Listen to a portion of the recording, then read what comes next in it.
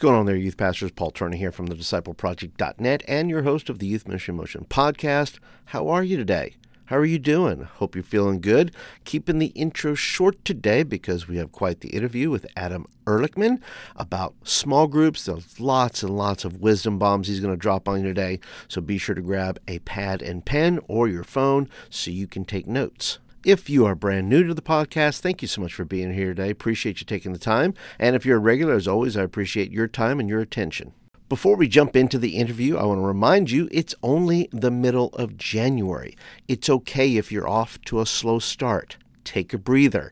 And if you don't have a plan yet for your youth ministry for the year, let me recommend My Youth Ministry Playbook. My Youth Ministry Playbook is jam-packed with everything you need to build a successful youth ministry. It has your 2024 calendars. It has over 20 of my best youth ministry articles, a bunch of checklists, 17 forms. I throw in a bunch of ebooks that I've written, 10 Excuses Killing Your Youth Ministry, No Comment Devotional Book, 21 Days to Creating a Holy Habit of Hustle, and then I throw in some free guides like the Youth Pastor's Guide to Planning Unforgettable Trips, the Youth Pastor's Guide to Creating an Epic Nerf Night, and Launching Well, your guide to launching your graduates.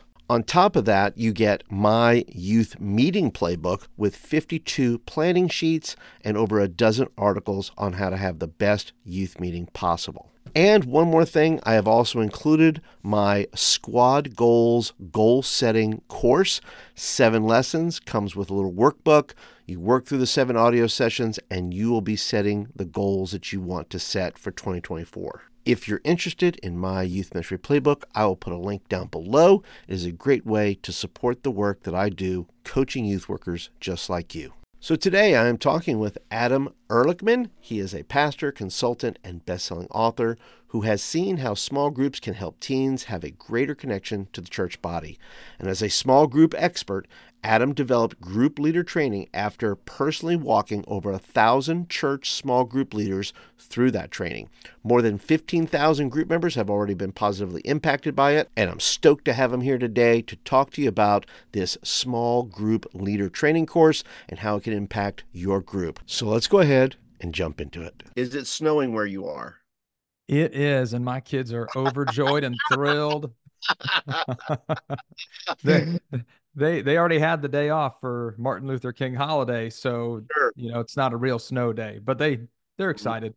That's good. Yeah, we're about to get a little bit of, they'll call it sleet rain, which I don't know what the difference between sleet rain and snow is, but when I see it falling out of the sky and it's freezing, I don't know. It's snow to me. So we love the weather, but I'd rather talk about small groups. Can we talk about small groups?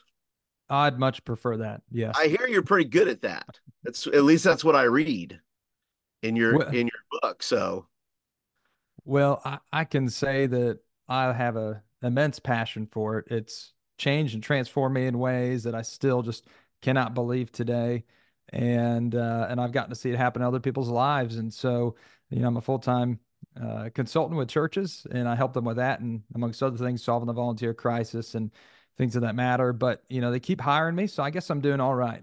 you're doing okay. Well, then clearly there is a need for that. Now, listen, before we jump into all the things that we want to pass on to our viewers and to our listeners, I want to throw you into a scenario here, and kind of let's see if your youth ministry chops are still there. So you're showing up. You got a call that your middle school small group leader is not going to be able to show up. You now are assigned then to take the middle school group.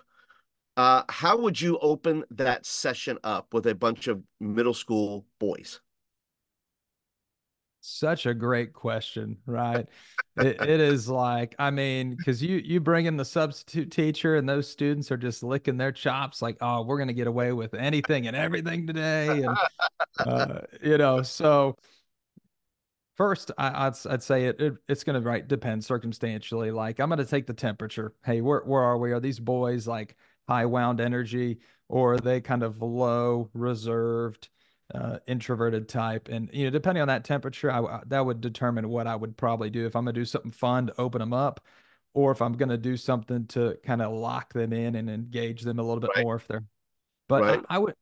I mean, I'd probably start with an icebreaker, honestly, before we jumped into prayer and the study of discussion. I would do an icebreaker so that I can get to know them. Hmm. Um, and And what would that icebreaker be? Let's say they're a little high strung. They're a little bit they're give me the two scenarios. They're a little high strung and say, oh, we're gonna do the icebreaker. What do we do? What's our go-to? yeah, if they're high strung, we're not doing some short fun game or something to, kind of, get them energized. We're gonna do some question that kind of gets them thinking a little bit, and it's just real light and simple, but it can reveal a lot about a student, right? It can reveal a lot about them as a person, and hey, what's your favorite superpower? It's like, hey, did that student say they wish they were invisible? It's like, okay, well, why? Right? That can say a lot.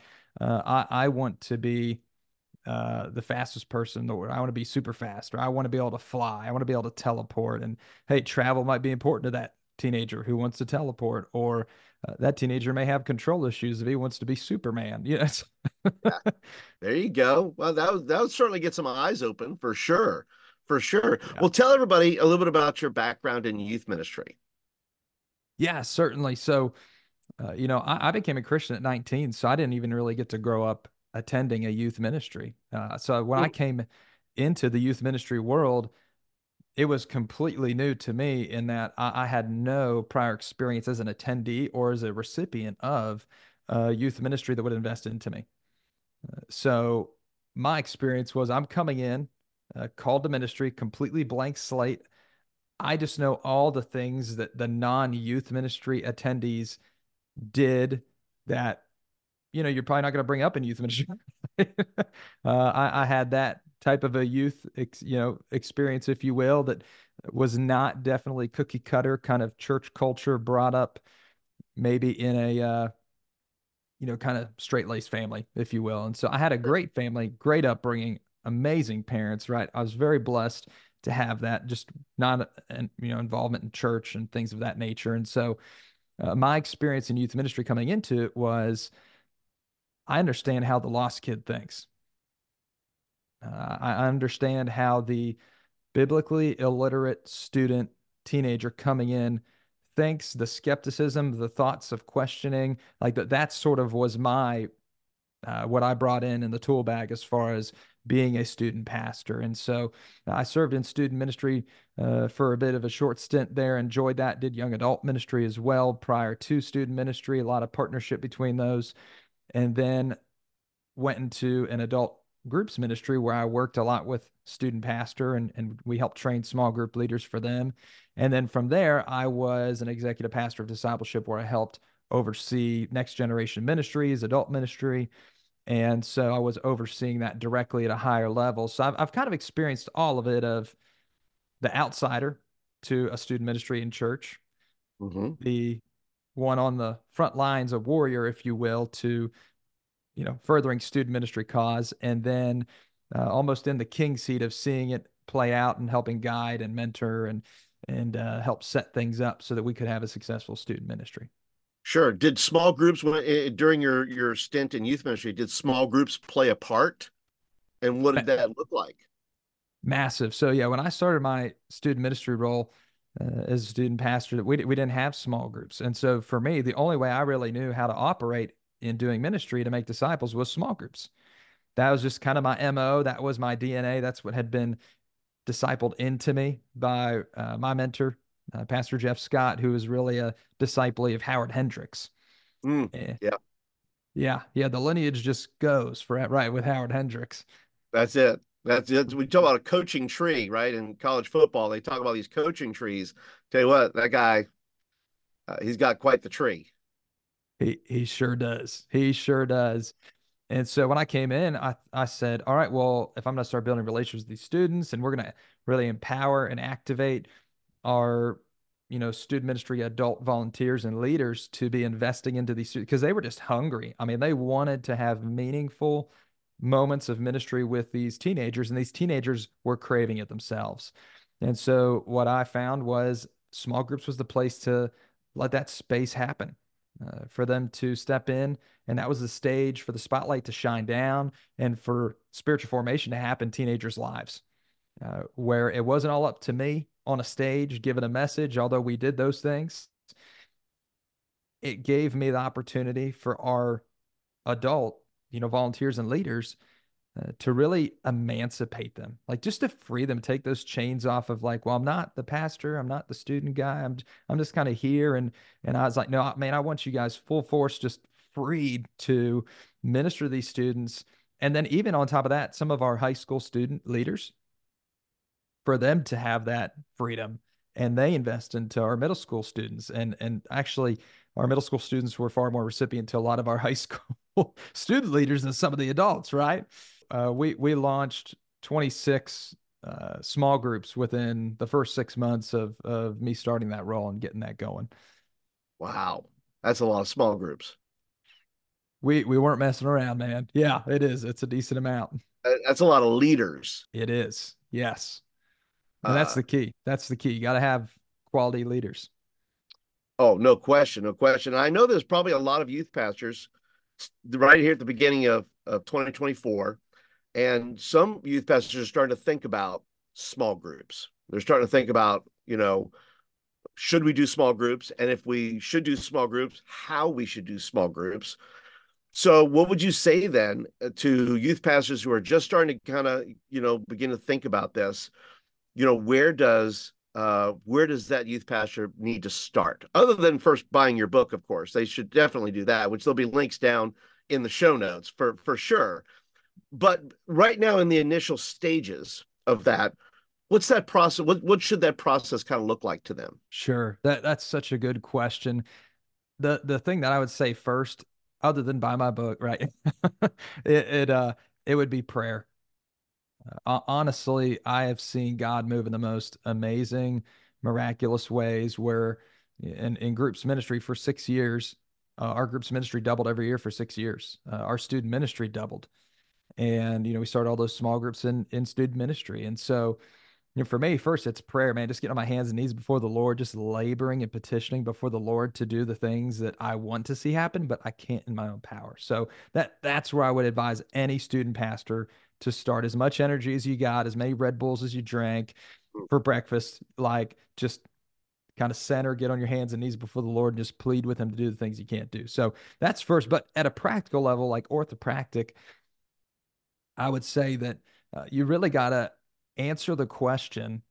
And this is what I help churches walk through when we consult and we coach them is what are the outcomes that you want to see out of doing small groups, right? Like, don't just start small groups for the sake of starting small groups to say, hey, we have another program that's offered here. You need to begin or you need to set the end in mind, have that in mind before you can begin, or you don't know where you're going to be going. I mean, what are you driving towards with having small groups in your student ministry? So, man, what are the outcomes do you want? Do you want to see them read their Bible? Do you want to see them share their faith more? Do you want to see them mobilized to begin serving in and through your local church more? Do you want to, see off-campus groups started that cultivate deep, meaningful relationships with one another that is inclusive to other students that might otherwise have a click going? And so you got to just write down in right on paper. If it's not written, it's not real. There you You go. what are the outcomes you want? And then from your outcomes, then you can kind of build backwards and figure out, okay, well, what does the journey towards that look like? And so a very distinct, measurable, here are the outcomes. And there's a ton of different ways that you can do it. Right, ton of different ways you can structure and set up small groups, and I think there's a ton of resources and books out there on how to do that. My book's not necessarily about how to structure those things; it's really how to help train your group leaders who are going to lead those groups with your students and your teenagers. But looking at, hey, how do I want to structure this so that my leaders are positioned properly to truly achieve the outcomes that we're hoping to see the Lord do in and through our people? Yeah, and let me piggyback on that because a part of the initial after you've prayed and you come up with your outcomes.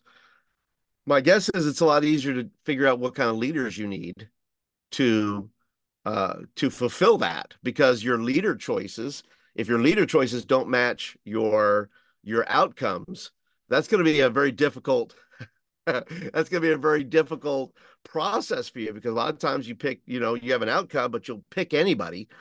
Tell me about how your book points to that as far as the training of leaders and how important that is. Oh man, it is.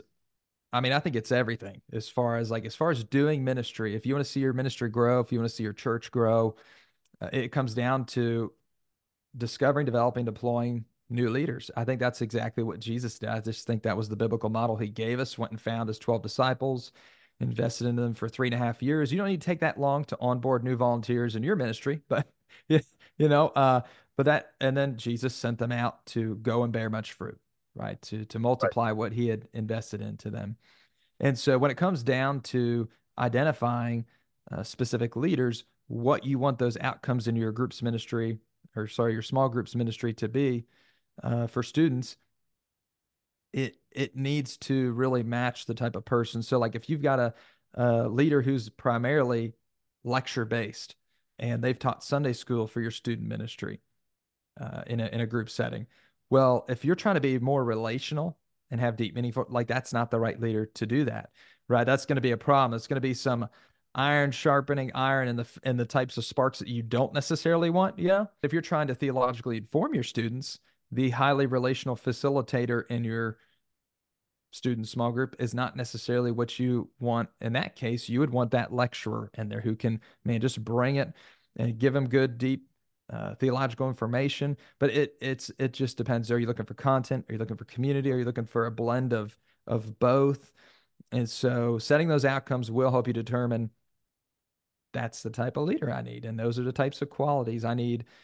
I need a patient, leader who listens, or I need a high energy leader who can just, I mean, just get people going. And some of that might depend even on the types of students, like we talked about at the very beginning with the icebreaker. Are they Mhm. kind of reserved? Are they amped up? And how you pair a leader with those students may also play into some of that. That's right. Yeah, if you have a leader who doesn't like icebreakers or anything like that, they're like they're resistant to it. You may want to rethink that. But it reminds me, I just got through doing a training this weekend, and they said that they have somebody. I asked, it was a Q&A time, and the youth pastor said, "Hey, listen, I have a guy that is in our teaching roundup, right? They're in a schedule." But my kids, they try to find out when he's teaching, and they don't want to show up for that. They don't want to show up for that style of of talk. And so to Right. speak to that of how important choosing your leaders are, not just choosing them, but training them, kids are voting with their feet. They're going to vote with their attendance Mm-hmm. as to whether or not who that leader is going to be. 100%. That is typically how they do. They say you can vote with your feet or with your pocketbook, but Yep. teenagers, they're going to vote with their feet. You either show up or not show up. And I'd tack one other thing on there to that question of where should student pastors start as far as finding out how to get this thing going with small groups. If your church, and not most churches don't have this, but if they have a small groups person on staff at a full time or a bivocational capacity, man, I would tap that resource. And when you can blend and kind of build off the foundation that exists there with adult ministry small groups, that it can help so much to just sort of streamline that into your ministry, because the temptation and sort of the blessing and the curse of student ministry is it's almost like it's its own church inside of a church. Mm, You got yeah. your own assimilation process. You got your own small group You got your own, service of evangelism. And so when you do that, you can just overload yourself. And if there are some people on staff there who could speak into that or just give you existing structures and resources and trainings, Yep. that would so just push you down the road far further. Yeah. And possibly even offer you some leaders that may come out of these small groups. Like, who would you recommend that maybe they're ready to step out of a small group and lead a small group for a season, maybe? Absolutely. So one of the things that we found out, so the group leader training resource, the book that we put together over 6 years, we had over 1,000 group leaders go through that training in 6 years. And so we collected data, we asked questions, And one of the interesting things that we discovered as we went through that was 75% of people who went through that training, which was for adult small groups ministry, right? 75% became a leader. The other 25% all started serving in some capacity. It was either kids ministry, student ministry was the really the popular one, or just in some other capacity. And so what you may find is there are those who will go through that training with, you're maybe adult ministry small group person or executive pastor or lead pastor, whatever size church you've got there. And they may say, I don't want to do adults, but I think I'm feeling led to do small group ministry with teenagers. And you can just, man, really benefit from that. Yeah, where do I sign you up? Where please sign Yeah. this contract for the next 6 weeks. Um, Before we get more, I want to talk more about the book, but I want to ask you a few questions, just some practical type things, like how long should a small group run for? Right? There people think, well, does it run forever? Does it run through the summer? Does it run all year? Give a sense of how long a small group could or should run for, especially with teenagers. Yeah, that's going to go right back to the initial question of what do you want the outcomes to be of your small group? And so, like, if it's more content driven than doing them seasonally, like 6 weeks here, 12 weeks there, then that's probably going to be a more fitting structure. Now, if you're looking for like longevity of relationships that your volunteers are getting to, I mean, really forge with these teenagers, then man, having these groups go for a long time. And so what we did is, we would start a new group, and the expectation was, hey, this is a for life group. Hmm. Now they never, yeah, I right, and that sounds pretty daunting. We weren't like, hey, you're stuck in this for the rest of your life, right? There wasn't. we Yeah, we promoted a little better than that, right? And sure, sure. but the expectation was just, hey, we're after deep, meaningful relationships because that's where we believe the most transformation is going to happen. And so, what we did see practically was as people were fellowshipping together, they were growing, and then they mobilized because we would train our group leaders how to mobilize their members in the group to serve. We sort of duplicated ourselves into these people or replicated ourselves into our leaders. How do you get your group members starting to serve and contribute into the kingdom and not just be consumers, but contributors to the cause of Christ? And then also how to share their faith. And so as they were kind of moving the needle forward and from a consumer to a contributor, Right. we saw that people felt called to go start their own group and to make their own disciples of Christ. And so there was multiplication happening about every 2 to 3 years, just organically and naturally, as God kind of called them out and sent them into another group plant, if you will, within the same church or same ministry, if you just so there's not confusion in some of my language, but some of the cultural language that I've used or we've used. So, length again is just going to be determined by, well, what do you want out of this? Is this going to be more content driven? Is it going to be more community driven? I've seen student ministries, and I really like this model where you have a student, small group adult leader, right? The adult leader of a group, and they go with students from all the way from sixth grade through 12th grade. They see them for 6 years and graduate them out. And there's just a lot of beautiful things about some things with that I've seen. And those teenagers coming back to visit and just spend time with that small group leader who's now a person who's invested in them that will forever uh, carry with that teenager for the rest of their life, that relationship, the investment. I mean, just so much. And it's a foundation, a pillar for them to go back to that formed them in a very crucial point in their life. Yeah, that's such a good point. There are those groups that I've heard of where and that's one of the questions I think that youth pastors are asking. Do I keep the same adult leader and they're going to see them through, they're going to travel with them? In other words, their small group, as long as their leader is available and open to it, will travel with them through the 12th grade. And like you said, it's significant. It's a significant for many of these students to have that same group leader. Are there any other what are there any other models you'd recommend too that says, okay, well, one choice is this is a forever group that this leader is going to travel. would there be another model or another suggestion you would offer that as far as a model of a small group? Oh yeah, there's so many out there, right? And so there's a common phrase that I've learned from a mentor, good friend, and he says this. He says, "Pick your model, pick your problem." Oh, I like that. Yeah, yeah. Pick your model, pick your problem. I got that from Jared Musgrove, and so he was at the Village. He's at the Well Community Church now, and in Argyle, Texas. But I mean, just godly man, loves the Lord, and tons of respect for him. So yeah, I mean, another model because like you may be in a high transient culture where your adult leaders come in and they're only here for 2 years. It might be a military base nearby. It might be our main volunteer base are interns from the local, college that's nearby, and they're here for 2 years and then they're gone. And so you may want to consider we need to do semester based, or we need to do, hey, you're with students for 1 year in a group. And I mean, there are other models that, instead of just meeting on campus as student ministry, they can meet in homes. And there's some, different unique challenges that need to be considered there. I think it's important to have multiple leaders a part of a group. And I think there's some big benefits there.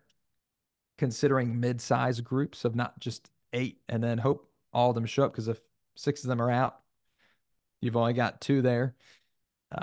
So considering, all right, well, let's have 15 to 20 teenagers in one group if that, makes sense on your scale.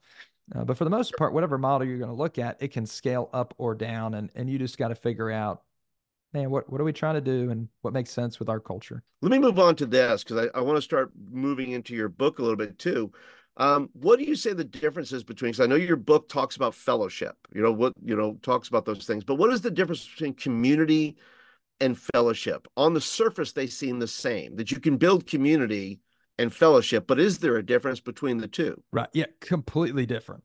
And this is a nuance I didn't really understand that I just jumped in. I would say, hey, let's get in and let's find community. Let's find community. And then come to realize, like, hey, you don't find community, you forge community. It happens over digging in, investment, text messages, phone calls, late nights, consistent meeting with people over coffee or in the group, or I mean, in so many different forms or ways and fashions. So I was an ice hockey player, right? I grew up playing ice hockey. And so my community was found in the teammates I played ice hockey with. And, just like football, man, there's a deep bond there.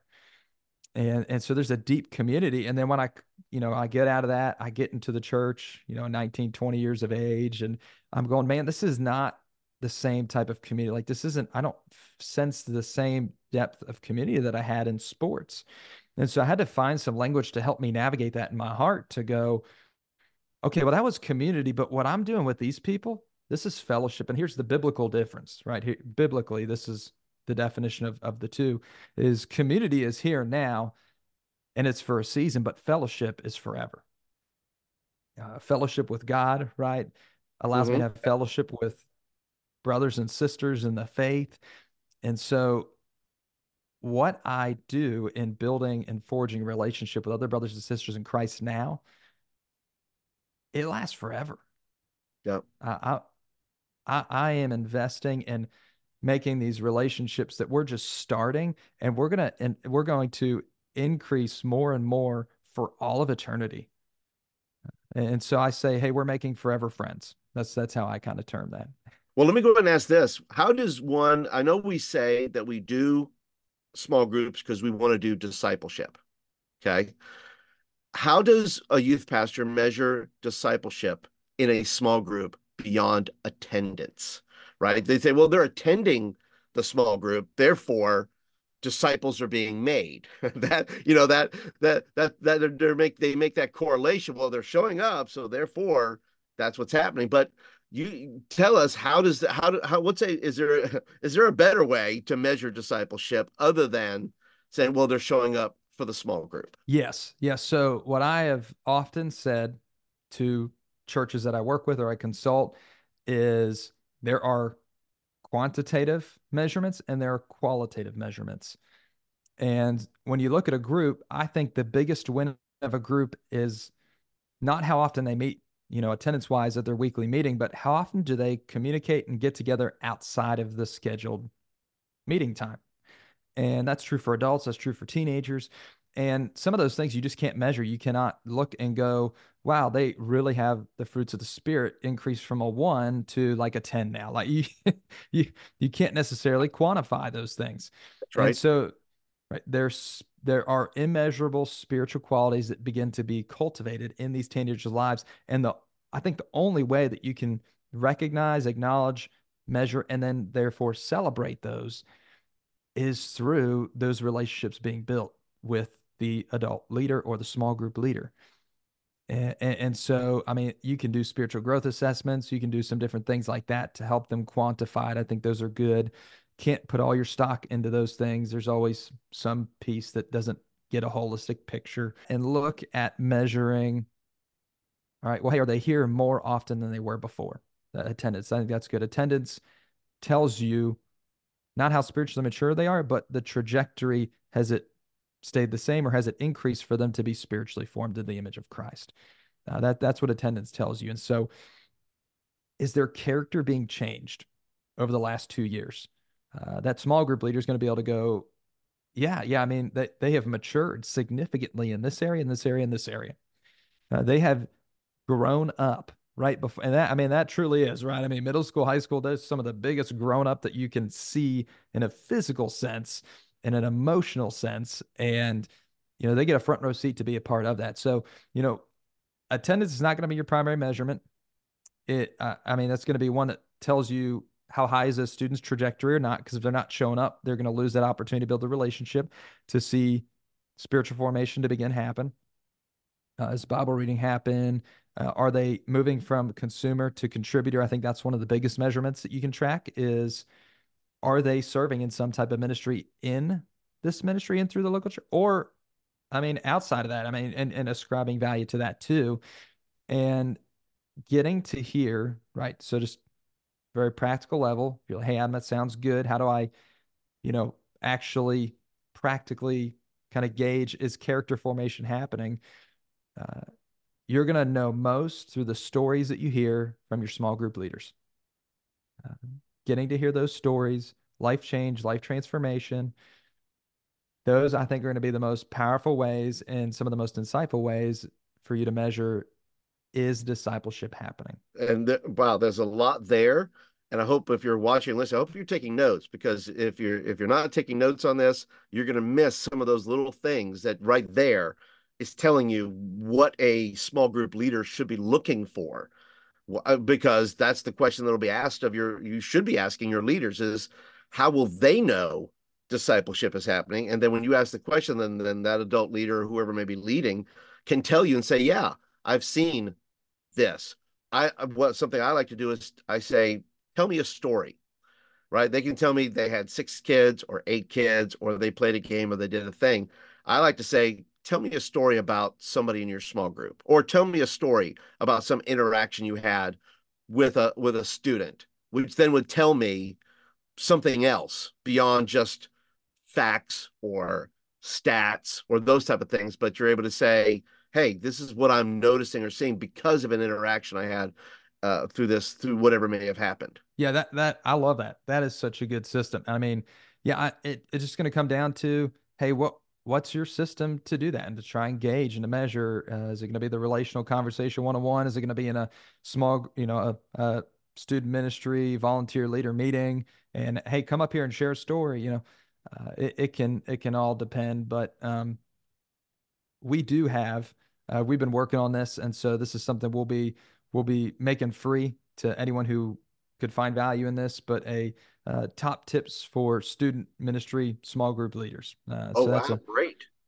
yes, that's a resource we've developed. A lot of it, pull stuff from the group leader training book, and so I think probably in the next month we'll have that ready just to put out there, and anyone can download that for free to just use and help equip some of their small group leaders. I'm going to put that link when it is ready to go. I'll put that link down in the show notes so that you can go ahead and grab that for yourself. So be sure to check the show notes. If it's not there right now, keep checking it and say, oh, I really want that. Of course, we'll give websites and those type of things, because I'm sure it'll be available wherever the book's available, wherever wherever the resource on your website and so forth will be available, I imagine. Can you give everybody the website real quick? Buildgroups.net is where you can go and find out. We have dozens of free discipleship resources if you make a free account on there, just for you to be able to benefit from. Again, buildgroups.net. So as we begin to start to kind of close things out a little bit, let me ask you about churches that have small youth groups, or small churches with small youth groups. What do you advise? Because I know some people think, well, Paul, I am a small group. I can't do small groups because I think that's a trendy word. I think that's a trendy phrase that small groups requires you to have multiple campuses and 24 homes in the community. And, you have all this stuff that in reality, if you have a small group, right, how do these principles transfer into a group of, let's say, 7 to 10 students that you might have in your youth ministry right now? Yes. So, earlier I said there's a ton of books out there on how to structure small groups ministry, whether it's adult or student level. Mhm. And my resource in particular is all about, it's a workbook all about helping equip the group leader, the small Right. group leader. And so getting into at the actual meeting time and discuss, well, what does that look like? What are the interpersonal parts of that I need to pay attention to, or I need to try, or I need to be conscious of, and helping the fellowship, the study, the prayer, growth. How do I make the most of that opportunity to mobilize someone to serve and to share their faith? And that, what you do in that group models what they will probably do in their own walk with the Lord. And so I would say, if you've got a student ministry of 8 students and that is your small group, that's your whole ministry. I would say be the best small group leader that you can be, because if you can be that then and there at that size that you are currently, you'll be so prepared to help model and bring along the next adult volunteer or leader. When you start to scale up as God entrusts to you more souls of teenagers to steward and to see spiritually formed, I'd say for now, just be the very thing that you hope others would be as you begin to grow. Uh, you, you can still also put a plan together to structure to scale as you get larger. And so I do that with a lot of churches. I work with churches from the sizes of over 8,000 all the way down to 100. And it's funny, they all have the same problems. Some of them just have a little bit bigger hole because they have more people to steward. And so with smaller churches, I find it so fun and exciting to help them build out that structure that is scalable for them when they hit 200, 400, 800, 1,000. And so they are far ahead of the 8 ball. And so if your group is 8, I'd say, man, be the best small group leader you can be and prepare to structure that is scalable. Right. And I think that's important to say too, that if you are the youth pastor of a group of 7 to 8, this book is your training manual. You Yep. are the leader, right? So you are instructing yourself on things like, what is a healthy, small group? What is a discipleship small group? What are the elements that are a part of, of being a good leader for a small group, is in this book. Yes, exactly. That's exactly right. Hmm. And so if you're listening, you're watching, and you are, and like I said, this book is either for you as of a small church, it's for you. If you have a larger youth group, it's for you. If you have a super big youth group, it's for you. It's about training your leaders, and it's about training. Yeah, you'll get ideas like Adam said about structure and those type of things. But if you're looking to develop the leaders, you got to have the right kind of leaders. Otherwise, your small groups aren't going to work anyway. Then you want to be sure that you're doing the training first and foremost for yourself. So tell me then, Adam, tell me about small group leader training course and the workbook and how it equips churches to build healthy groups and disciples. What is in this that's going to help the leader of a small youth group, 7 to 8 students, and it's going to help the youth pastor that has to manage a group of 100. 100%. Yes. So there's a ton of great resources out there. And I saw some that were really good on the theological side, some that were really good at the practical best practices side. And some were really good at heart level, relational. And I just wanted to make something that had all those things just smashed into one. And it wasn't a book you read, but it was a workbook that Yeah. went through. And so it's a 5 session training. Depending on, what pace you want to go at, you can do it 5 weeks in a row. You can do it every other week for 10 weeks. You can do it once a month for 5 months. And so it's all based on Acts 2:42 through 47, right? The fellowship, growth, devoted themselves, the apostles' teaching, selling of the belonging, service, and then the Lord adds their number day by day, those who are being saved. And so the 5 sessions are: what is a healthy group and a healthy leader? We give a leader assessment tool that you can provide. It's a template that we offer on our website. You can download and adjust to whatever you want, customize that template to say, hey, fill this out before you serve in our ministry. Just assess where you are, what's your strengths, your weaknesses, what's your likes, your dislikes, what's your understanding of this biblically? How would you rate yourself on a scale of 1 to 5 of biblical knowledge or of leadership or of, you know, just building relationships, period. So all those different things that are in that we've developed over the years and seen has helped us give a lot of insight into who could be a potential good leader or who, isn't. And so first one, what is a healthy group, healthy leader? Fellowship, how to build meaningful relationships that last forever. 3, grow. How do you help these teenagers grow? It's not just a session on how do you study the Word of God. I think there's a lot of resources out there, but this is more the interpersonal. How do you help students move forward in their faith and progress? 3, how do you help mobilize them to begin serving? Very practical, good stuff that works at all age groups. And then 4, how do you begin sharing your faith communally together as a group? Like, how do you just get this teenagers small group just on fire to share the word of God and share the gospel with their lost friends? And so, yeah, all that is in there. There's videos based online that complements each session. There are doctrinal assessments as well that are very fun and exciting. It's not like an interrogation, like some of those things can feel like. It's when my leaders have gone through it, they're just, man, this is so fun. And they have such great conversation. So that's a bit of what is in that. And there's more information that gives a whole overview outline of that training before you would purchase it at buildgroups.net/GLT. GLT for group leader training. Well, and fantastic. If you're watching and listening, you want to go over to the website. The website will, once again, the link will be down below. And the leadership training, whether, like I said, whether you're training yourself, which you should train yourself first because that's important, so you can train others. But also you have this systematic way of doing things that builds level upon level, precept upon precept, so to speak, where you can then move your leaders from being able just to teach a thing. That's the thing, right? There's plenty of teachers who love to teach, but the leaders you're looking for are the ones who are going to move the ball ahead. They're going to move progressively, move their group from phase to stage, in that dynamic to be able to do that. And that's what these sessions are going to do. They're going to help you get your leaders on track to say, look, these are how our small groups are designed. These are the kind of leaders we want. This is where we want to be able to move our students.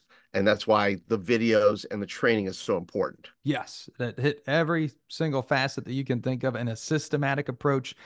It is pre-built, turnkey, so you don't have to reinvent the wheel. That's why I put that resource together to free you up to do more ministry and not feel like you got to write all these different things and get them together when maybe that's not your gifting. Well, Adam, thank you so much for being a part today. I appreciate you being on the show. If people have questions or they want to contact you or reach out to you on social or other places, what are the best places people can reach out to you to ask more questions? You can shoot me a text message at 434-444-6376.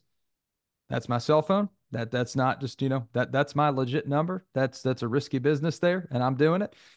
So you can shoot me a text, or you can check me out on Facebook, Instagram, Adam Ehrlichman, or Build Groups. We've got 2 different, pages and accounts and things like that. So, but yeah, would love to connect, answer questions, hear what you got going on. and man, just see how we can work together to advance the kingdom. That's my heart. Adam, thank you for sharing. Thank you for sharing your time. Thank you for sharing this resource to help train leaders to be better small group leaders, to make better disciples. Mm. Amen. Thanks for having me on, Paul. This is fun. I really enjoyed it. This is my heart and passion. I can keep you here for hours, just locked down on the mic and the video. So thank you. Thank you.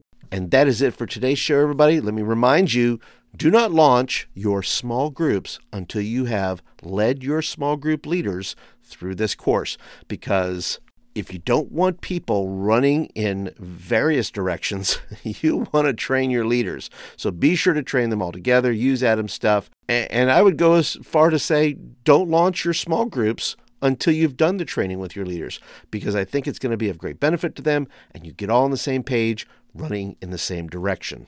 And I have put the link down below to where you can purchase the workbook and all the good stuff, and the website and all the things. So check it out and get your small groups off to a great start. And listen, if you're brand new to the show and you got a lot of value out of this podcast, go ahead and click that subscribe button and you'll get episodes like this in your box every week. And don't forget, if nobody has told you lately that you're doing a good job, let me tell you, you're doing a great job and you're only going to get better. See you all in the next episode.